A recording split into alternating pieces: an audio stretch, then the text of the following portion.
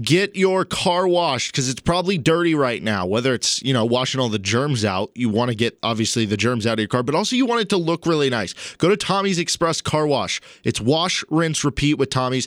And guess what? They have an app. It's the Tommy Club app, so download it. I know you have a smartphone, so you're going to be able to download apps. You don't have a flip phone if you're listening to this podcast. I'm just assuming that. And if you do, more power to you. But if you do, then you're missing out on this great deal, because if you download the Tommy Club app today, you're going to enjoy endless washing for one low price. Endless washing for one low price at Tommy's Express Car Wash. That's unlimited car washes, unlimited clean, shiny, and dry, unlimited use of exclusive app lane at Tommy's, unlimited access to all the Tommy's locations, and there are a lot of them, unlimited guest service, most importantly, unlimited happiness. That's at Tommy's Express Car Wash. All right, we got a lot of different things coming at you today, okay? And I'm just sensing a little bit of a lull right now. That. We don't got time for that. All right, let's go. Crank it. Crank it, Glenn Cross. Woo! Ladies and gentlemen, can I please have your attention? I've just been handed an urgent and horrifying news story. And I need all of you to stop what you're doing and listen. You're listening to Rock Chalk Sports Talk with Derek Johnson on FM 1017 and 1320 KLWN.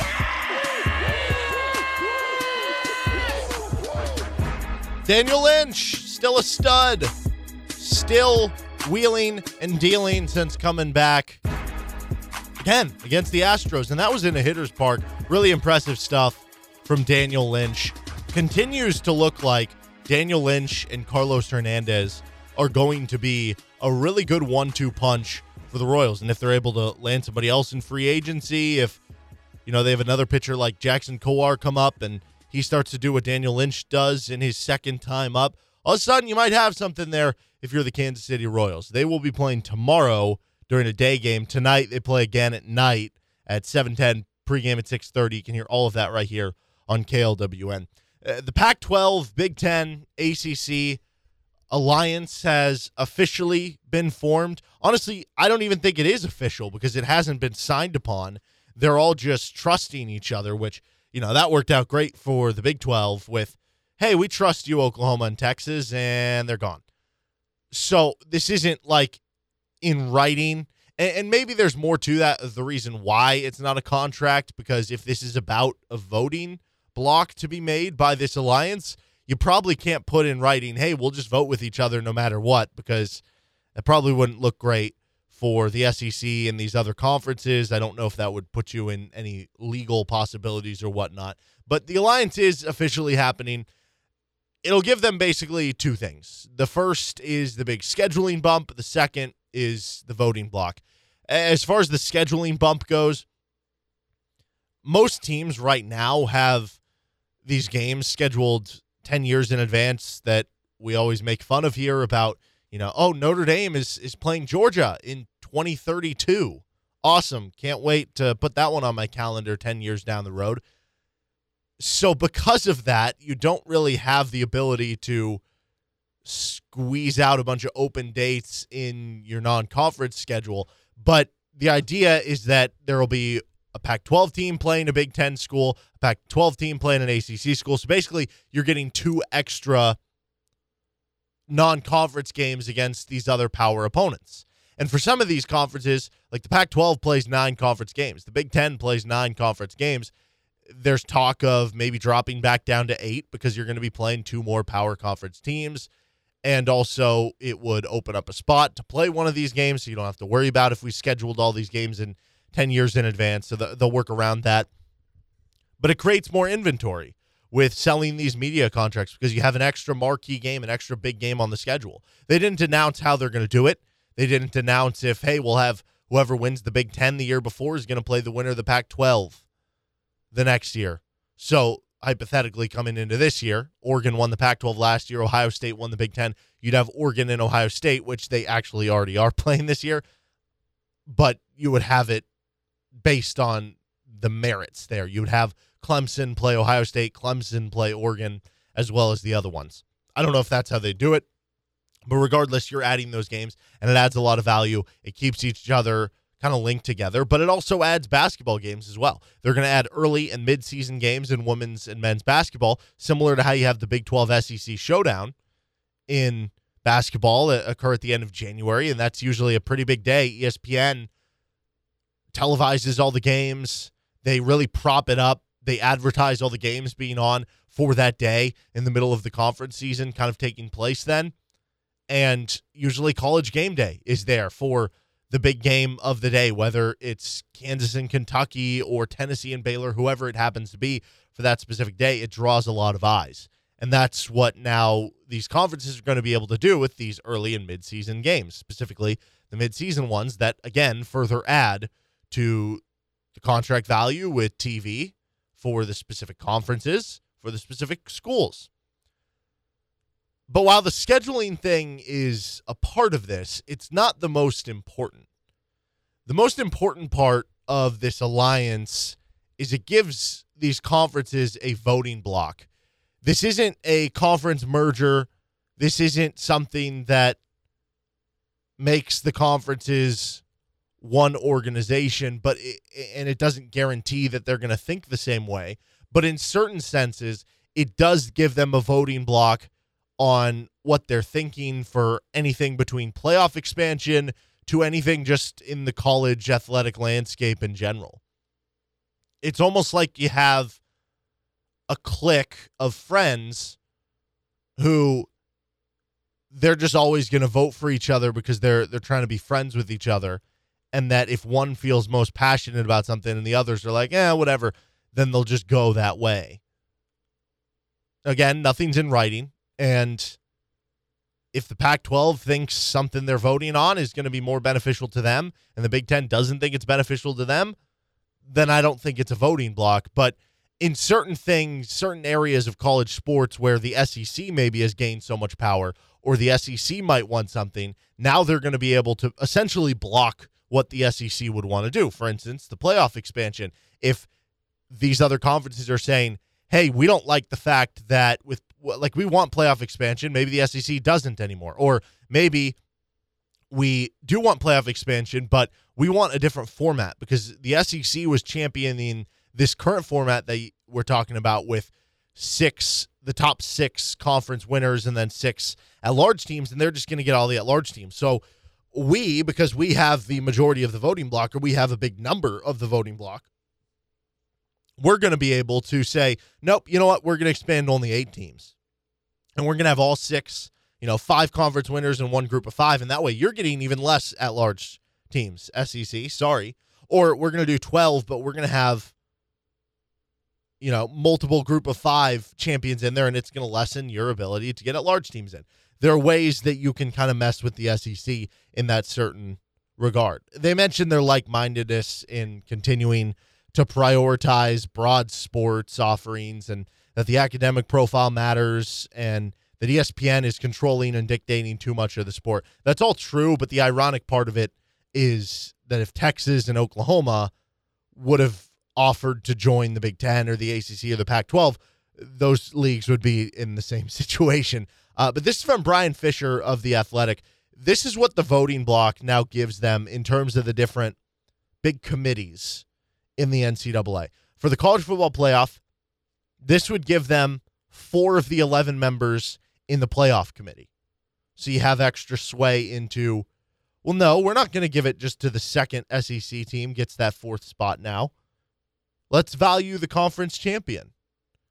You also have the NCAA Constitutional Committee. It's 3 of 28, a little smaller there. Of the D1 Council, 3 of 40. Again, a little smaller there, but bigger than a 1 for the SEC. The NCAA Autonomy 5, they have 3 of 5, 41 of 65. Of FBS teams, you have 41 of 130, so over a third of it. And of Division I, when you include the basketball schools and such, 41 of 351. It just gives you a lot of power. It gives you a lot of numbers and a lot of ability to almost stuff the ballot box, so to speak. And honestly, at the end of the day, this alliance doesn't mean a whole lot, especially without contracts outside of the voting on a few things here or there, like the playoff expansion and a scheduling bump. But it's not this overwhelming change to the college landscape as if this is a merger. It's not a huge deal, but specifically for this area, this is bad news, I would say, for the Big 12. More irony here. This is from what Jim Phillips said. He's the ACC commissioner. Quote, "We want and need the Big 12 to be well. The Big 12 matters in college athletics. This group will do everything it can to make sure college athletics looks similar to what it is today." Very ironic there. On one hand, not a great sign in terms of, at least from just what it said, from them being willing to take on Big 12 schools into their league. If they're saying we want and need the Big 12 to be well, they're not going to poach the Big 12 schools. Is that them just saying that over these next couple of years because they know they're trying to keep Texas and Oklahoma in the league, and then once 2025 comes and the Big 12 has to let Texas and Oklahoma out, then all of a sudden at that point, are you basically saying, okay, now we'll poach you? I don't know. Or maybe it's just saying that in the public and it's just kind of fodder instead. But if that is to be believed as truth, that wouldn't be great for Big 12 teams, at least landing in the ACC. But because they're in an alliance, and this seems to be a shared sentiment, that wouldn't be great news to getting in other leagues because they're saying, no, we want the Big 12 to stick together. But that's also kind of messed up. And this is the ironic part of it for this alliance to basically be like, yeah, the Big 12, we know you guys are kind of screwed right now, but we want you to try your hardest to stick together. We're not going to do anything about it. You know, it's like basically saying like, oh, Texas and Oklahoma left. You lost your arms and legs. Your arms and legs got cut off in a tragic accident. And you know what? Us as the alliance, I'm not going to take you to the hospital. Like I'm not going to drive you there. I don't want you getting blood on my upholstery in my car. You just had your arms and legs cut off. But I'm rooting for you. I'm hoping you can make it. So good for you. You can do it. That's kind of the ironic part of it. It's like, yeah, we want you to do well. We need you to stay together and stay well. But at the end of the day, they're not going to be able to stay together, stay well, because of the lack of money. You're basically going to be a group of 5 at that point, unless these schools go to other leagues or if they can poach from other conferences. So it's kind of ironic there. And you can't even get the added value of adding a good non-con game because they weren't included in this alliance to say, hey, Big 12, yeah, you'll be part of our voting block. You'll also be part of our alliance where we'll give you some scheduled games that'll help you stay afloat and stay as a conference. Not even doing that. And beyond the financial aspect, the lack of league interest, marquee non-con matchups, and opportunities to strengthen your resume for the college football playoff and whatnot, you're going to be taking a big hit if you're the Big 12. I think it also probably puts you in a further bind if you're the Big 12 of what decision you want to make from here.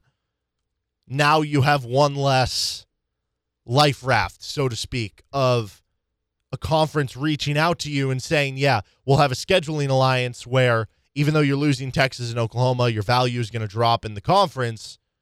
You'll make up some value in adding an extra non-conference game, a marquee game where we're going to play Oklahoma State and Oregon and TCU and USC and all these games that are going to help you in your next TV deal that'll help your conference stay together because you're making a more decent amount of money.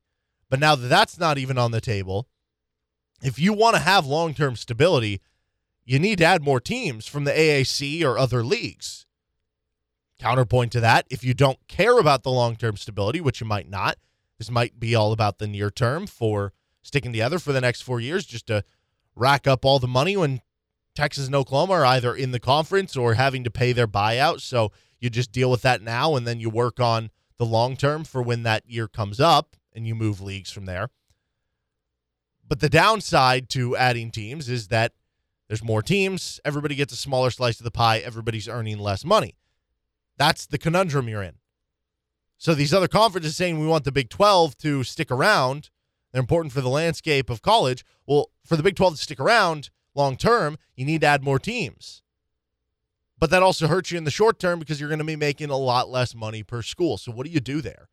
And so from falling behind these other leagues, it is clear they need to add more teams, even though individual schools who still might wanting to be to leave the conference wouldn't want that since they don't care about the long-term stability, right? And I don't know where Kansas sits. Certainly you would think if Kansas gets offered by the Big Ten and ACC, they would absolutely take it. But what if, Kansas is sitting here saying, hey, we do want to take this, and then the Big 12 comes and says, hey, we're going to add 4 teams, now you're going to be extra mad if you're Kansas because you're going to be losing money in the near term while you're trying to get out of the Big 12.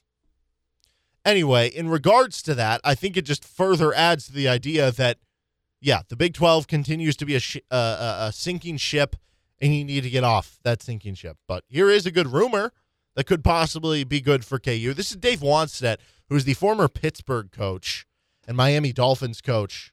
Or was he just a coordinator? I can't remember, under Nick Saban.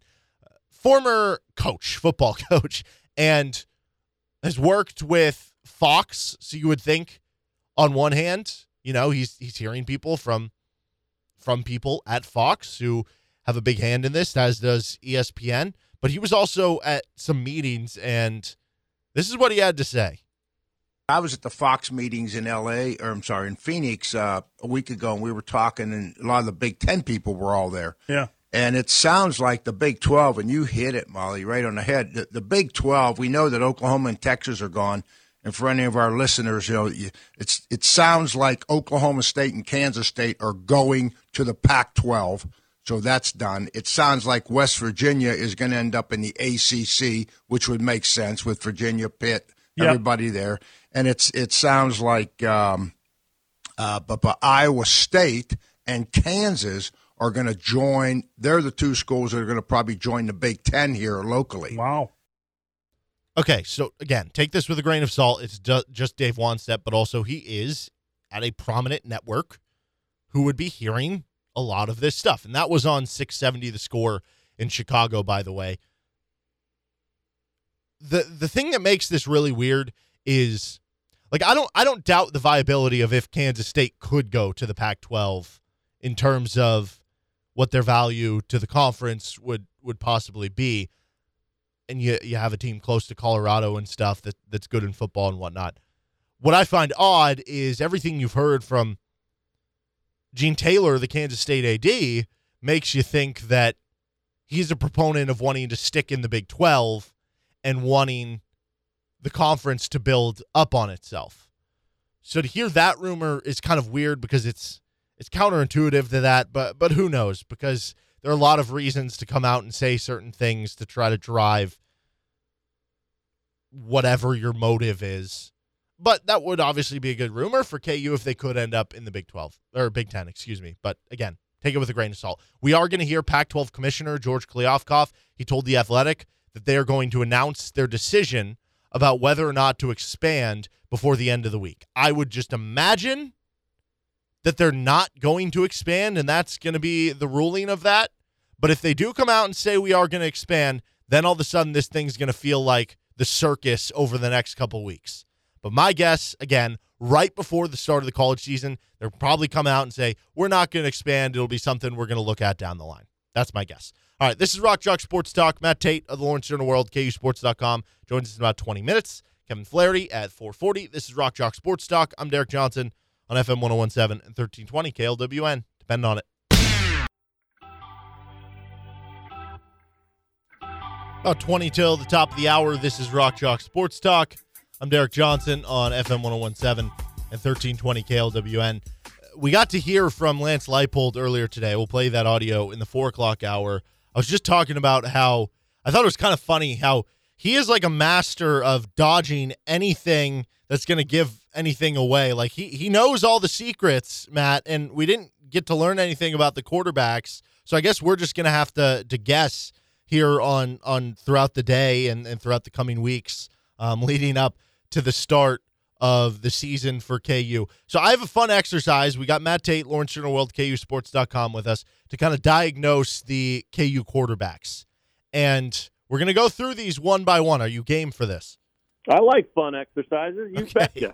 Well, it might be fun for me, not fun for you. I don't know. Oh, good. Yeah, everything's fun for me, Derek. Even the worst days are fun days. Love it. So, yeah, let's do it. I'm ready to hear it. All right. Strongest arm of KU quarterbacks. Jalen Daniels. Agreed. Do I have to elaborate, or you just want an answer? Well, I mean, you can elaborate. It's your time. You do what you want to do, man. I think that's the answer. I don't even think it's particularly close. I don't know a ton about Bean's arm strength, but I know, he's more known for his speed and ability to run, and Jalen can freaking sling it, man. I mean, he can, if he gets the time to set his feet and unload, I mean, that ball will fly. He can throw it down the field. Accuracy is a different story, but that's something that is all about giving him the time to use the big arm, and that could certainly factor into the race here. Okay, I agree with you there. Most accurate. Most accurate. Holy cow, man. I don't think I'll say Jalen, because I think that's one of the biggest things he's had to work on in the off season, and continues to need to work on as camp comes to a close here and the season gets started. Gosh, you know what? I don't think Miles Kendrick is overly accurate. I think if he were, we would have seen him play a lot more over the past couple of years.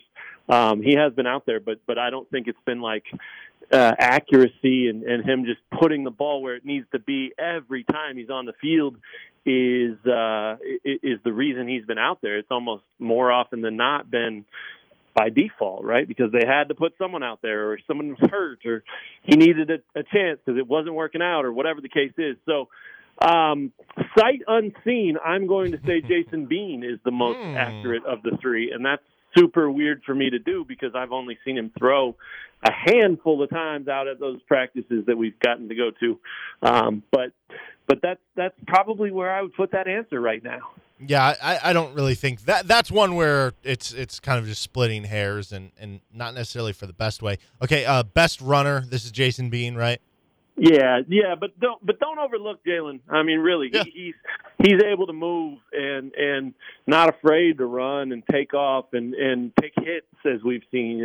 So I think Bean's faster and his ability to run tall and kind of his vision as a taller quarterback helps him maybe avoid some of those hits and get down the field and make some plays with his legs. But I think Jalen can move, and I think he can run. It's just it's a little different between the two. Least turnover prone. Least turnover prone. Yeah, so guy least likely to turn it over. Sure. I think probably Kendrick would be the answer, but his numbers don't show that that's absolutely the case. I think he had maybe 6 touchdowns, 5 interceptions. Yeah, he actually had more interceptions. I don't know about the fumble numbers. I can never find those online. It was pretty close. Yeah, I looked that up the other day too, and I think they maybe both had 4 and 1 loss, something like that. It wasn't outrageous, but it wasn't a huge advantage either way. But yeah, I mean, I think everybody thinks Miles Kendrick is a game manager, and because he doesn't have the big arm, he's accurate. Because he doesn't have the big arm, he's not going to make mistakes. But sometimes not having a big arm is going to get you picked off, even on intermediate type routes. So I don't want to say. I don't want to say Kendrick with that answer. Least turnover prone, sight unseen. Jason Bean is what I'm going to say. Well, I mean, you do have actual statistic proof of that one, because Bean had 5 interceptions in more playing time than a guy like Miles Kendrick. And that's what I'm kind of interested with here, is that I think it's just easy to think of Miles Kendrick, like you said, as the game manager. But Jalen Daniels threw 1 less interception than Miles Kendrick, and he threw 32 more passes last year. So it's not like that's a done deal for sure thing there. Okay, most experienced. You could go multiple ways with this. Playing time-wise, I guess it might be Jason Bean, but in terms of seniority, it would be Miles Kendrick. Who do you value as the most experienced? I think it's Bean. I think he's had opportunities as the guy more than either of those other two. I think that there's value in that, knowing it's your show, knowing you're your team's quarterback, and while Daniels has known that, in spot time, and Kendrick's had that feeling as mostly a backup throughout his career. Again, it's usually been something happened that they had to put him out there. So I don't think his experience is is quite the same. So I think it's Bean, just simply because he's known what it's like to go into season as a starter, and those other two guys haven't. I mean, Jalen got thrown out there early last year, but he wasn't the starter going into the season. So I think that's an advantage for Bean too, right there for sure. Best leader. Best leader. I like Jalen's leadership style because I think he leads by example. He's very likable. He's the kind of kid that's going to go get himself crushed and hop right up, and I think his teammates, respect and kind of gravitate toward that. There's a lot of appreciation for a kid who's so visibly going to be willing to hang it out there and leave it on the line and know he could, take a monster hit, but he's willing to try to do that to get his other yard or two. So I really like that part of him. He's got great charisma. He's got a great personality. But I think when I think of leadership, and I've seen this from Kendrick a lot more this camp than I have in the past. I mean, I think there's a quiet nature that comes with leadership, and I think this is a guy that really is a lot more mature than a lot of those guys, both in the quarterback room and on the team in general. And I think Kendrick's proven over his career here that he's willing to do whatever is asked and take whatever role. So I think that there's some leadership traits in that too. I mean, it's really hard to be a good leader when you're a backup, but it's also pretty admirable when you're willing to still stick your nose in there and hold guys accountable and help teach guys and things like that. So it's close between those two. Don't know enough about Bean yet. I know he's still acclimating himself to the roster and to the surroundings and all that stuff, and so I think it'd be hard for him to win that question just yet. But it's close between Jalen and Kendrick, just because they both have leadership traits. They're just different. The ones that Miles has are totally different than the ones that Jalen has, and vice versa. So I don't know if I can say tie. If I can't say tie, I think I would probably lean toward Kendrick there. But if I can say tie, I like the tie there because I think they both offer something different as leaders. Yeah, we can call it tie. All right, this is the last one, and then I'll get to the point of all this. The highest potential. Jeez, that one's tough. That one's really tough. I really still. Gosh, that's tough. I tried to answer it twice and I failed. The highest potential. You can call it tie again if you want. Yeah, I don't think I need to. I'm a big fan of Jalen Daniels. I think he's a terrific kid. I think he's a terrific competitor. I think he has talent. But he's not the tallest dude, and his accuracy is definitely a question. So I think that I would have to lean toward. And then with Kendrick, he is what he is. I mean, he's the safe choice right now. He's a guy that we've seen enough from. I think that unless he got a lot better, we know what he is, and what he is probably not quite good enough, frankly. So I think the highest potential, just because of his ability to make plays with his legs, is a guy like Jason Bean. I mean, I think that, I don't know much about his arm and his accuracy and those things because, again, sight unseen so far. But I think there's a lot to like about a guy who can be another threat and put pressure on a defense with an additional, skill set rather than just dropping back and throwing passes. So I think Bean's the kind of guy that if he could get the opportunity and if he wins the job, and it's not just handed to him, but he wins the job and he feels comfortable, I think his numbers could be as good as we've seen from a KU quarterback in a long time, simply because, you look at total yardage and total touchdowns and, maybe thinking about him throwing a few and running a few and that kind of thing. I think his potential's really big. But I think Jalen's really close too. I think Jalen's got that it factor that quarterbacks need. Again, he's likable. He's the kind of guy that teammates are going to love and want to play for and fight for and battle with and all that stuff. So I think he has a bright future. We just have to remember how young he is. I think that's really important. Just because he's not winning all these answers right now, he could still be a 3-year starter at Kansas down the road. Maybe last year was a throw them into the fire type of year, and maybe this year's more of a learning year under quote unquote more normal circumstances. But even if that's the case, he emerges into the start of next season as a guy who would have some experience then and have learned and grown, and he could still be a 3-year starter. So there's nothing not to like about his future. It's just a question of, is the future now? And we don't know that until we get these guys out there and see who can handle today. But I think Bean's probably the most potential, just because of that dual threat nature. Okay, so the whole point of me asking these questions, among these, I asked you 7 different superlatives. Of the 7, and I think that covers most of the QB play, Jason Bean scored 4 points. Jalen Daniels scored 2.5. Miles Kendrick scored just 0.5.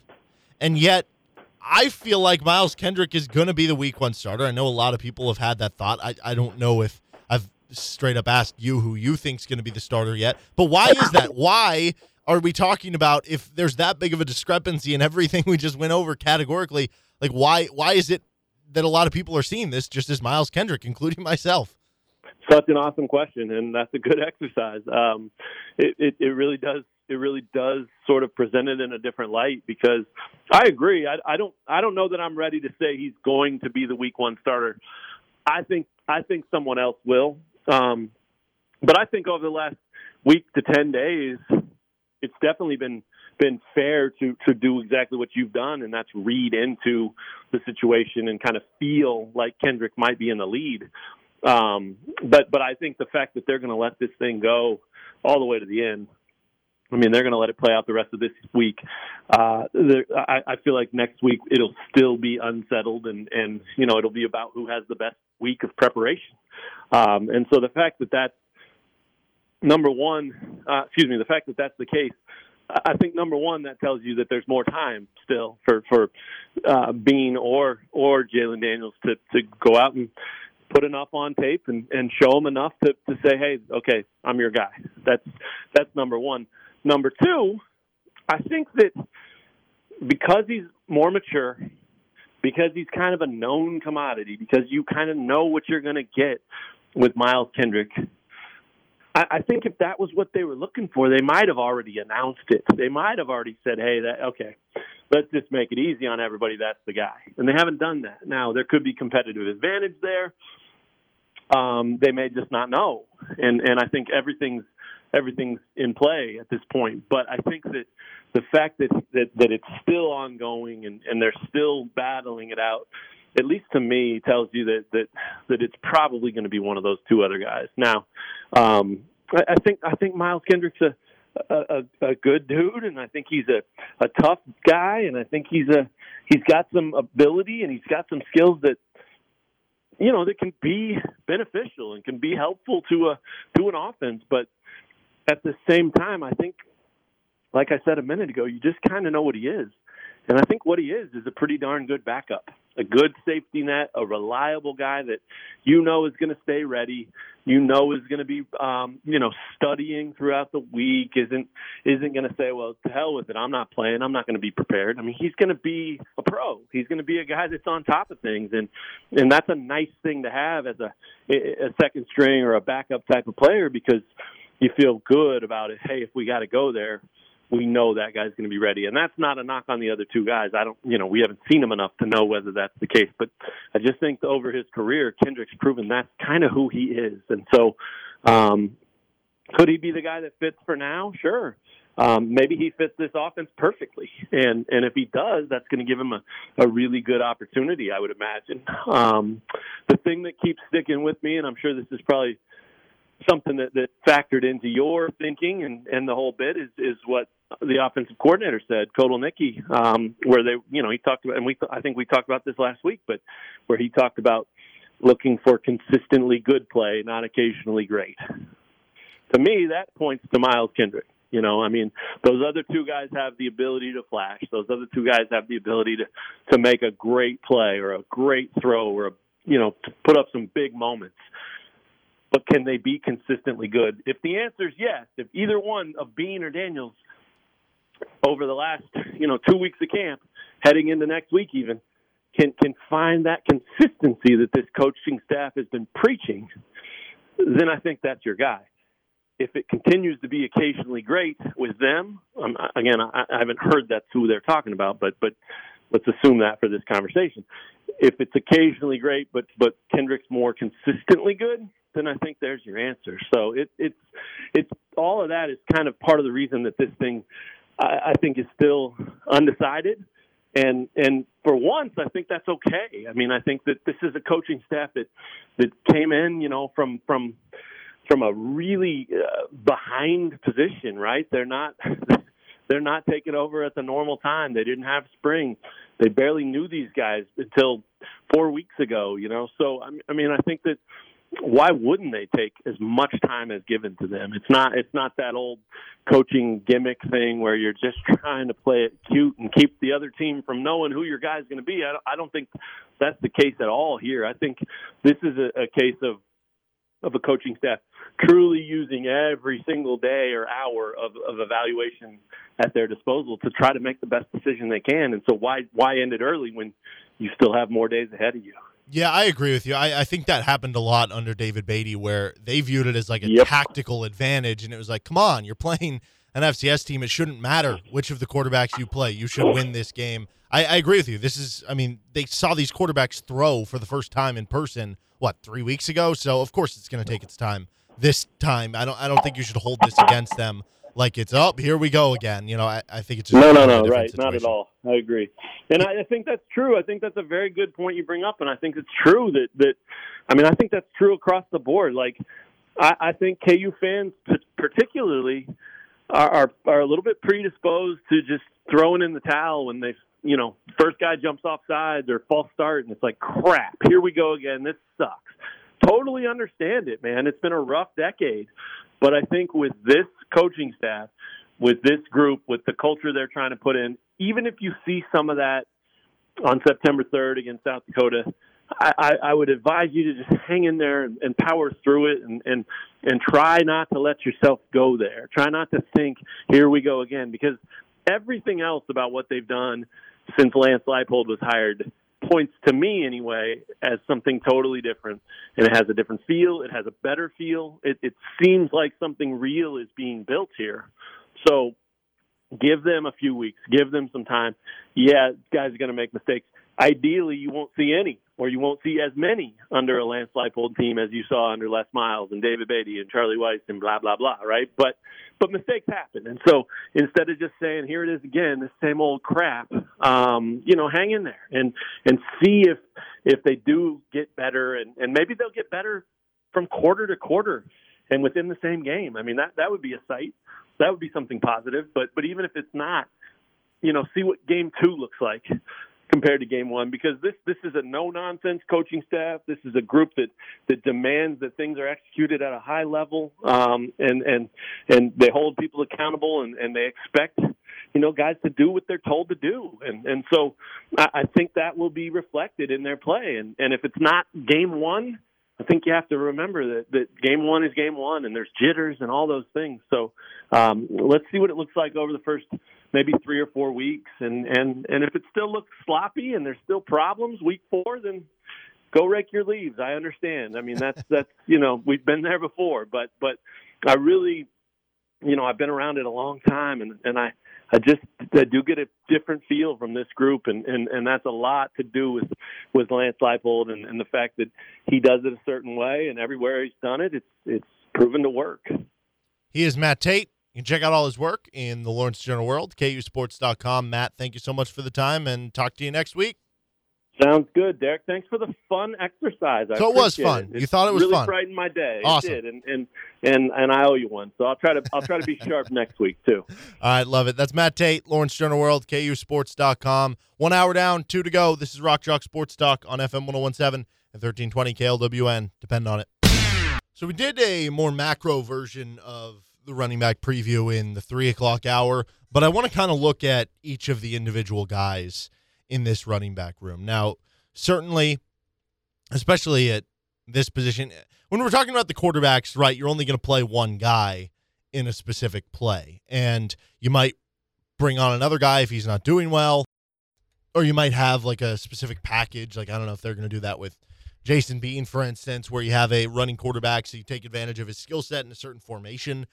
You don't really have the issue with quarterbacks of saying, well, like receivers, we need 8 guys because all 8 of them are going to play. Maybe not as much as the top guy compared to the 8th guy, but he's still going to rotate in. He's going to play special teams. He's going to find his way on the field if they're running, a 4 wide receiver set for a couple plays and some of your starters are tired.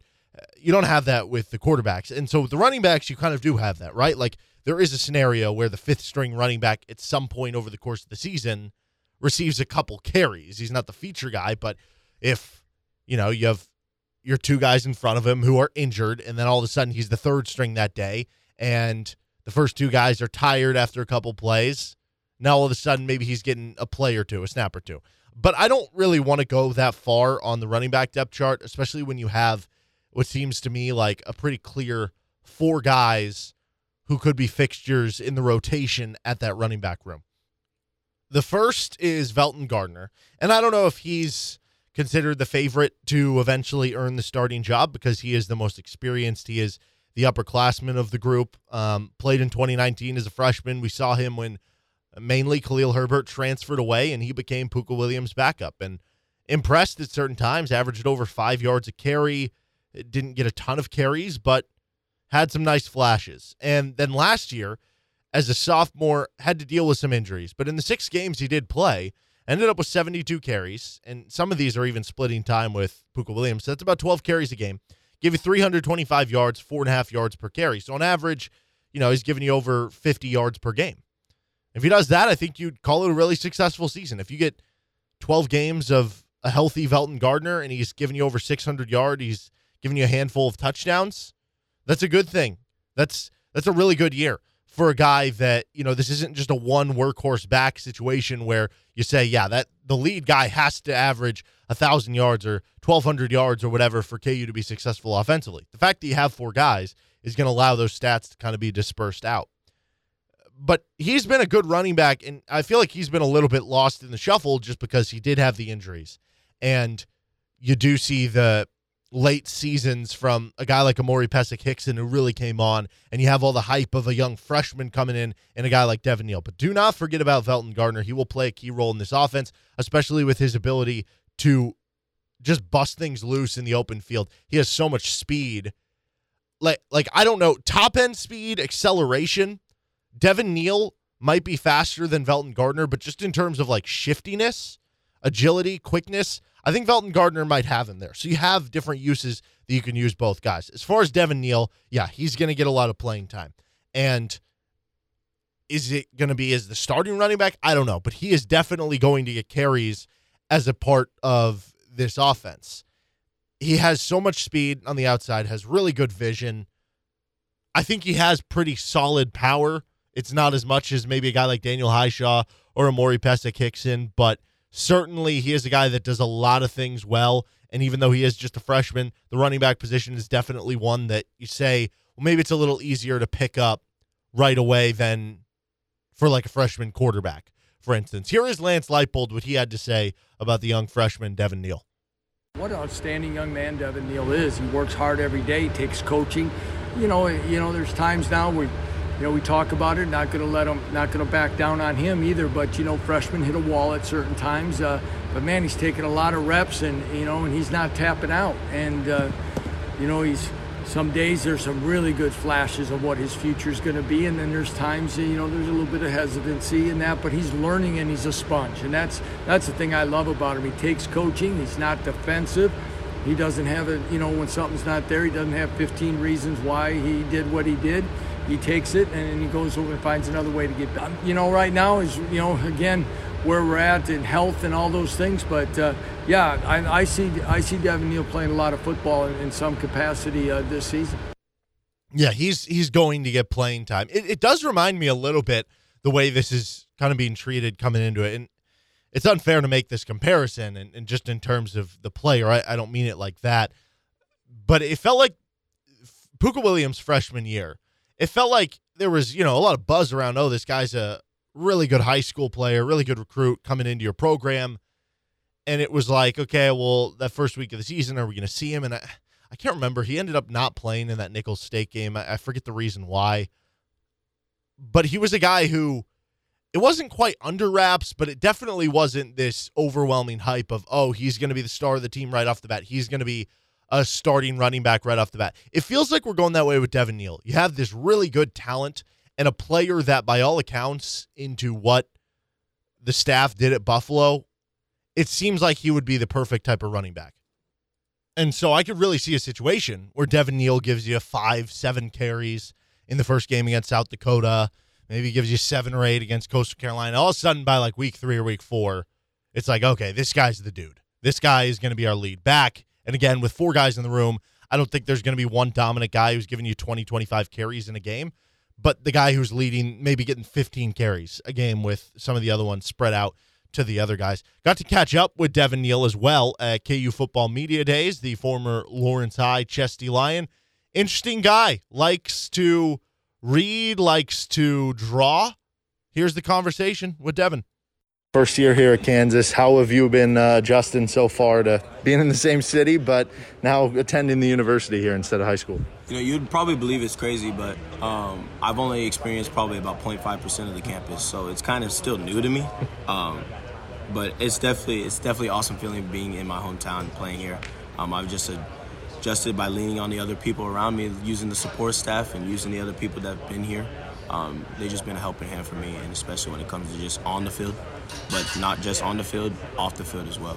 You're a center fielder in baseball, so obviously you got to have a good arm to play center field. Have you been campaigning at all for any wildcat plays or maybe halfback throws out of the backfield? Coach K has not trusted me with that yet, so no throwing yet. Have you been trying, though? No, not at all. Okay. Do you have a favorite play to run or a favorite side of the field to run? Not necessarily. I just like the entire offense. It's pretty dynamic, and I think it helps. And with all the running backs, we all have each of our strengths with each the play. So there's not a really specific favorite play I have. What would you say your strength is? I think I like to use my speed and my quick burst. That's one of my things. Just using that and, stretching the field and then bursting out of it, like trying to get upfield is a strong suit of mine. Mm-hmm. Is there a big competition between the guys? I know you're one of them to run the fastest on the team. Not really, honestly. Okay. I mean, you just know who's fast and who's not, honestly.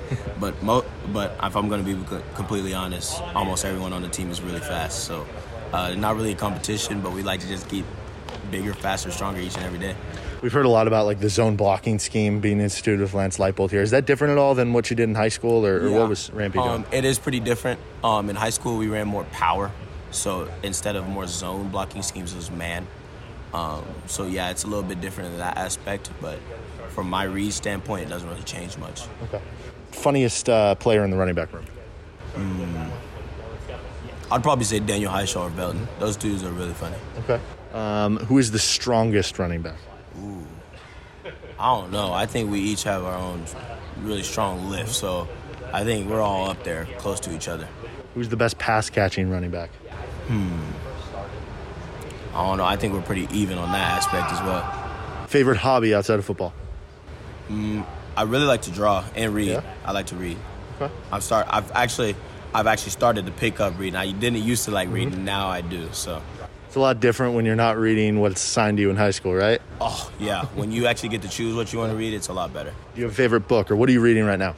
I'm just reading a lot of books on leadership and mental preparation. So those are kind of my alley. I don't really have a specific favorite. As far as drawing, do you like to draw fictional stuff? Do you like to draw real portraits? Is there something specific? Yeah, it's mainly fictional. Yeah. Is there anything specific? It's honestly what just comes to my head. I really only draw when I'm bored, and I'm not really bored very often, so. Do you think that creativity helps you as a running back, where you can be creative with your moves? I mean, I've never really thought of it like that, but, maybe that does help. I'm not sure, honestly. Okay, there we go. All right, that was Devin Neal. So, interesting guy, and just a freshman. I could really see his season starting to take off the longer it goes along, as you can for a lot of the young guys. The other two in the running back room, Amori Pesek-Hickson had a really good game in one of the 4 that he played in. He, against TCU, toward the end of the season, had 22 carries for 100 yards in the game. That's 4.5 yards per carry. He also did well against Oklahoma, and that was a good Oklahoma defense last year. 10 carries for 43 yards in that game. You look at the total season stats, ends up at 3.6 yards per carry with 40 for 145, but that's pretty much just because the sample size was smaller. He had those 2 good games, and then just had one game where he had 7 carries for 2 yards against Texas Tech in what was a slog of an offensive game there.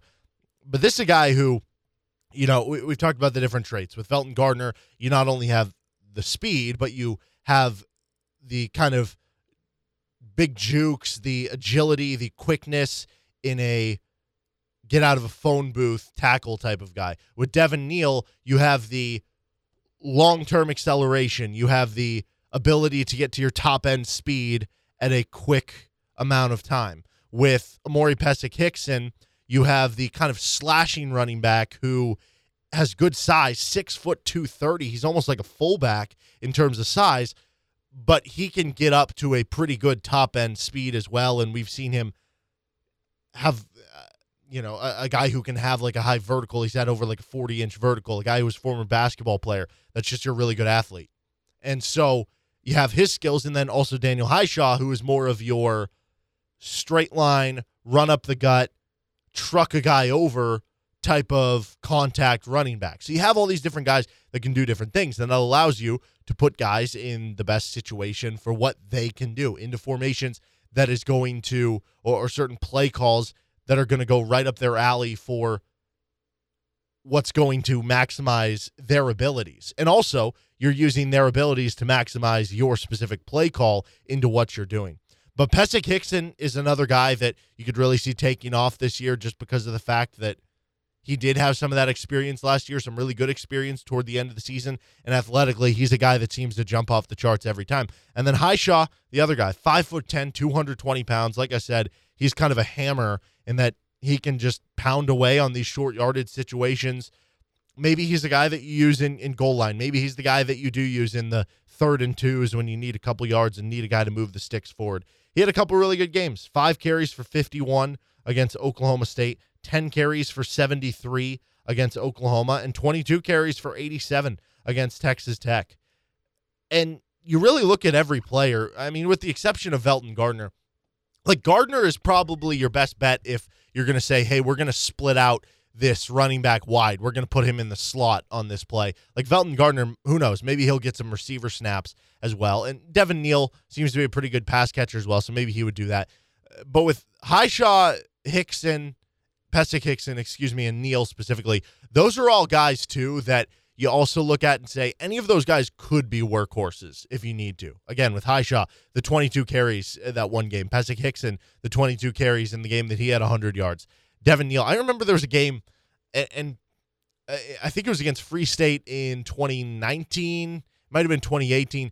Devin Neal had it was 35 carries, another 5 catches for the offense. It was insane. He was a workhorse, and that's what he can do. And because you have the 4 guys, you're not going to want to do that. You're not going to need to do that. But should that situation arise, you feel comfortable that you have, really from those 3, the ability to do that. With Velton Gardner, you're more so probably looking at a max of 12 to 15 carries in a game, but you do get the added versatility of being able to put him as a receiver because of his kind of versatility and multiplicity in an offense that wants to do just that. So overall, those 4 guys are the ones that I'm keeping an eye on. Those 4 guys, I think, all could have a significant impact on this season. You could tell me any of those 4 guys ended up rushing for 1,000 yards this year, or any of those 4 ended up leading the team in rushing touchdowns. But I think it's more of the sum of the parts, because when you do have 4 talented guys that all do different things, right? Like with Pooka Williams and Velton Gardner, you're kind of doing the same things, except in theory, Pooka does them better. Although Pooka Williams, when he was on the field, it was such a key for the defense that they were just like, hey, Pooka's on the field. We're going to put 8-9 in the box, try to figure us out. But you don't really have that this year. You don't really have the situation of, well, I mean, they do the same thing. This guy's just better. It just gives you a bunch of different options of what you can do. And I think for an offense with Andy Kotelnicki and Lance Leipold, that they want to take pride in having different options and being multiple on offense.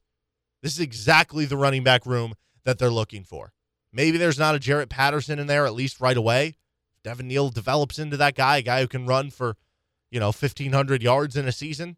then that's great. I'm not expecting it right away in year one, but you should be able to get significant contribution from the running back room as you did last year, as you have in years past, where you haven't even been the worst in the Big 12. And now it looks like it's a deep room. It's a talented room. Could be a pretty successful one as well if they can all stay healthy.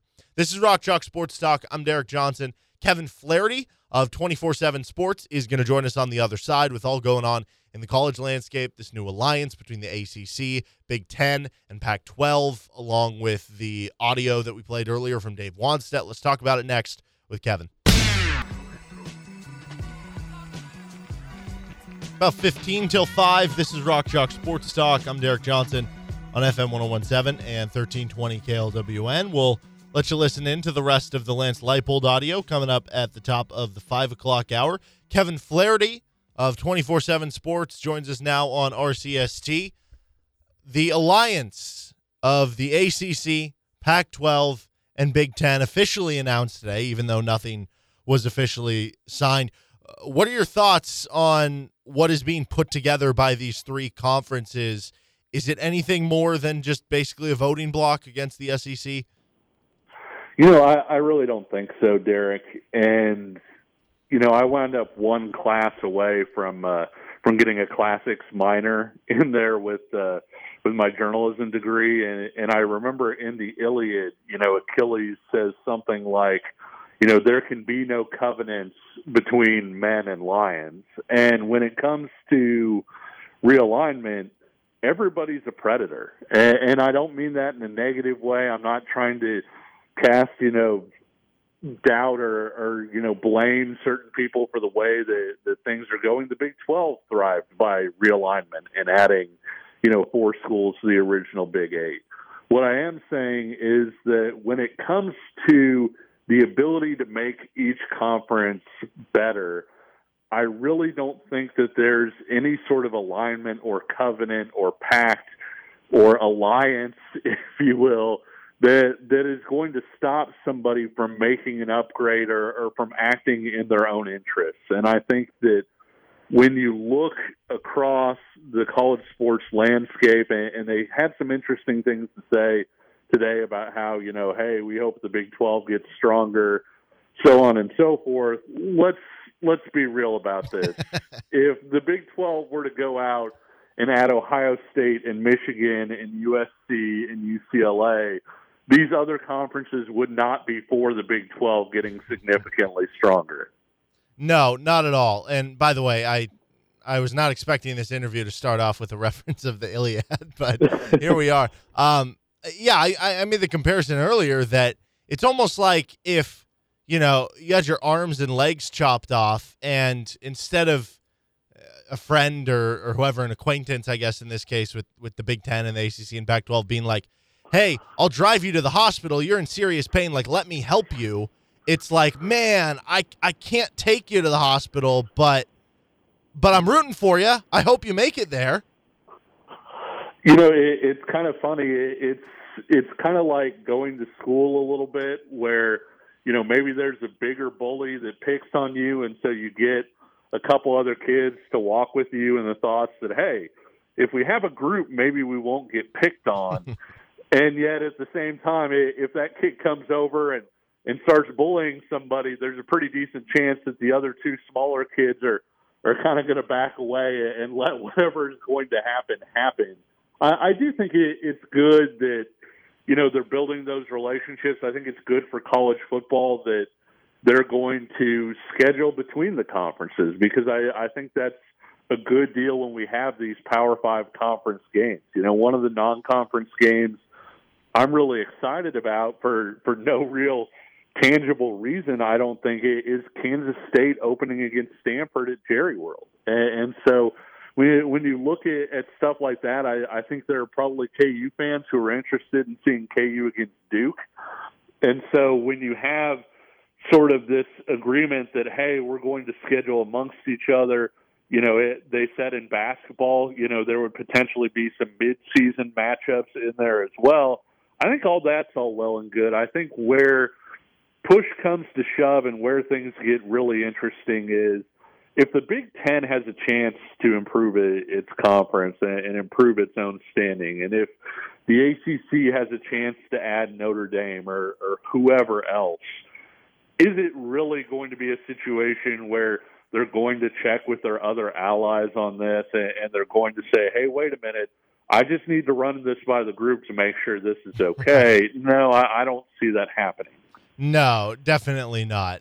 So as far as what this means, this alliance, what does it mean for the Big 12 and what does it mean for KU?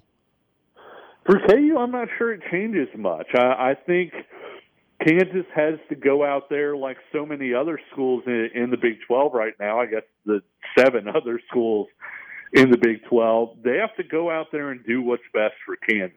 And that's not listening to some other conference say, hey, we'd really like the Big 12 to do this, because it sounds all well and good. Hey, add Houston, add UCF, add this, add that, and you'll have a conference that's strong again. I think that most of the people who have looked at this, and there have been quite a few, show that the Big 12 is not going to receive the kind of money that it was before if you add in some of those schools. And so you're going to be taking a dip. Now, if you look at KU's case specifically, if Kansas could go to the Pac-12 or the Big Ten or the ACC and have its TV check actually increase from where it is right now, as opposed to taking a hit for adding these other schools just to stay in the Big 12, that's why Kansas needs to make its own decision, as opposed to sitting here and thinking about the other schools in the Big 12. And quite frankly, that's why other schools in the Big 12 should be looking around to see if they could hop into one of the other power conferences as well, is the fact that they could come out in a better situation than they're at right now. But more than that, they could put themselves in a better situation than what the Big 12 would look like, 4 or 5 years down the road. And so where does the Big 12 go from? Like, is it just telling of what the future plan is based on what the Big 12 does? Because I would imagine if you're adding teams, that means everybody's getting a smaller slice of the pie over these next couple years under the current media deal. So that would basically be you saying, well, we are going to take a short-term loss to get a long-term gain for more just sustainability in the long term, whereas if we don't add anybody, that's basically signaling, no, we're just in it for the near term right now, where we can coup as much money as possible before we have to leave in 2025. Is that just kind of the way to tell what's going to happen from here?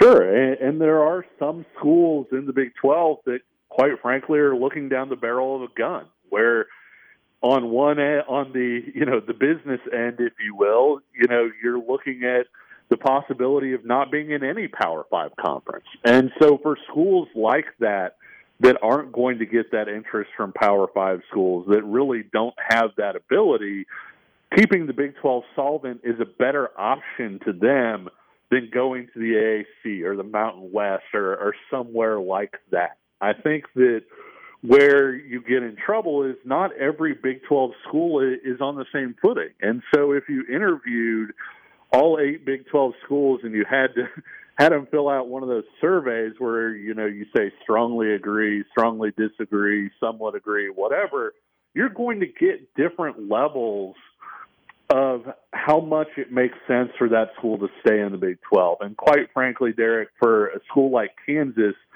I don't think that it makes the most sense, given that Kansas can potentially get a power conference spot elsewhere and put itself, even a step forward from where it was at heading into this year, as opposed to taking a step back, to be solid with the rest of the other Big 12 schools. Because let's be honest, Kansas doesn't owe K-State anything, just like Oklahoma didn't owe Oklahoma State anything, and on down the road. And so if there are certain schools in the Big 12 that may get left out, that can't be a part of Kansas's thinking when it starts to negotiate or really look for itself, if that becomes what Kansas really does want to do.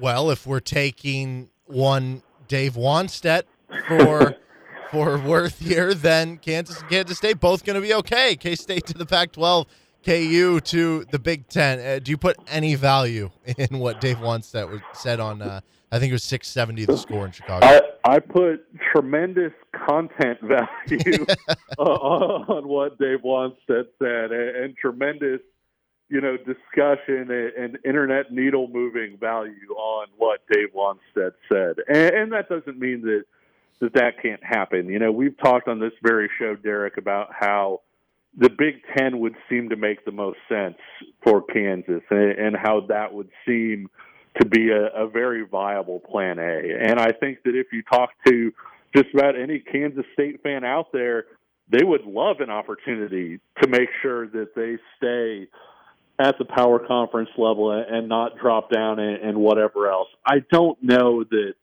the problem with reports like what Dave Wannstedt put out and saying, hey, here's what I've heard, here's what my understanding is look back, and we've talked about this before, but look back at Oklahoma and Texas leaving the Big 12. It only came out basically because Texas A&M was mad that it was going to happen, and they had been talking for allegedly 6 months, and they were able to keep the whole thing quiet. It was under wraps, and people didn't know about it until it was basically here. And so I'm not saying we aren't going to hear rumors and innuendo and all of that. I do think that even if you had a straight line to somebody like Travis Goff and you were talking to him on a daily basis, what you're going to hear might not be the same day to day. It won't be the same week to week, and it wouldn't be the same month to month. And so that's why I think, it makes for great articles for people to write about it. It makes for fun discussions and all of those things. But let's be honest, a lot of this stuff is going to get done behind the scenes, and it's not really going to get done until the T's are crossed and the I's are dotted. There's not going to be the sort of thing where somebody can say, hey, I knew that KU was going to the Big Ten 100% sure, 8 months before it happened. That's just not going to be the case. Yes, Kansas may wind up in the Big Ten, but the relationship and the way that those things get worked out, we aren't going to see that as openly as sort of what was declared there. Talking with Kevin Flaherty of 24/7 Sports here.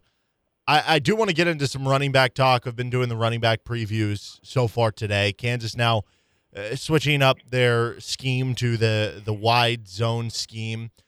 Is there any specific running back that you think is going to benefit the most, or is that not really applicable? Is it more just about whoever the best running back is just going to adjust a little bit?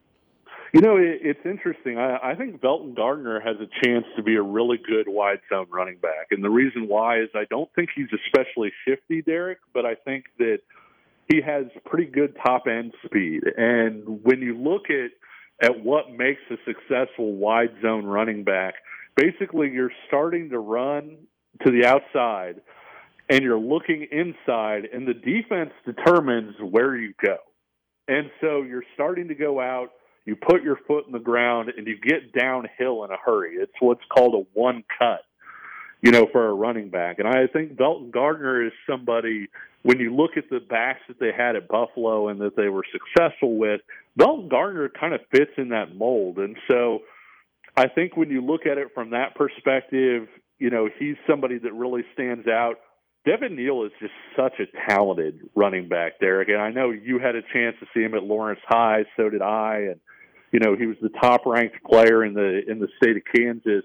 And he was the top-ranked player for a reason, because he's a running back who has, the size to be an every down back. He has that kind of power, has great balance and vision, but he's also pretty explosive. And so if you were just going to run, sort of what Kansas was running last year, with more power sweep and the different things that they were doing, I think that you would say in a more varied offense, that would favor Devin Neal, whereas I think when you talk about wide zone, Belton Gardner's skill set fits that quite a bit. I also think, too, a guy who could be kind of interesting at it is Amari Pisek-Hickson. And I think, part of that is he's a little bit of a long strider because of how tall he is. And so you definitely on certain run plays, it's more difficult for him to build up speed or kind of pick and choose. And this offense isn't that. Like I said, it's see your cut, make your cut, go hard. And you saw Buffalo create a lot of big plays out of that. And Dalton Gardner's the type of guy that can turn, a play that's blocked for a 10-yard gain. He can turn it into a 40 or 50-yard gain. How good of a unit do you think this can be among teams in the Big 12? Because we talk about, can the quarterbacks just not be last? Can the offensive line just not be last? But there have been some years recently where, KU has maybe been 6th or 7th best in like rushing yards per attempt or this or that. So how good of a unit do you think this can be for KU, and how much could that correlate with success? I think it's probably a middle-tier group in the Big 12. There are some really talented running back groups in the Big 12 and really talented specific running backs. I mean, when you look at the production that they have at Oklahoma, you look at Bijan Robinson, who is just explosive as everything at Texas last year, ran for over, 700 yards and didn't even have 100 carries. And you look at Zach Evans, who is a former 5-star recruit at TCU. And so you've got a lot of those groups across the conference, but when you start to look at the groups and the depth in there, Kansas actually has a pretty strong group. When you look at Dalton Gardner, Pisa Hickson, and you look at Daniel Highshaw, all three of those guys ran for at least 80 yards in a Big 12 game last year. And then you add in Devin Neal, who is a 4-star prospect, and I think, has a chance, if he develops and comes along the right way, has a chance to be a potential NFL back. You've got guys who, have proven that, hey, even if it's just for a game, I can go out and I can be your lead tailback, and you can put the ball in my hands, and you also have some upside possibility there. I think this is a pretty solid group. He is Kevin Flaherty. You can check out all his work, 247sports.com. Kevin, thank you for the time as always, and talk to you next week when we're actually in game week. We're almost back to football season. Well, thanks for the chance to quote the Iliad, and good talking to you as always, Derek. That is Kevin Flaherty, 247 Sports. Yeah, I don't think we'd have any other guest quote the Iliad, so unique stuff there, as always, from Kevin. This is Rock Chalk Sports Talk. I'm Derek Johnson on FM 101.7 and 1320 KLWN. Depend on it.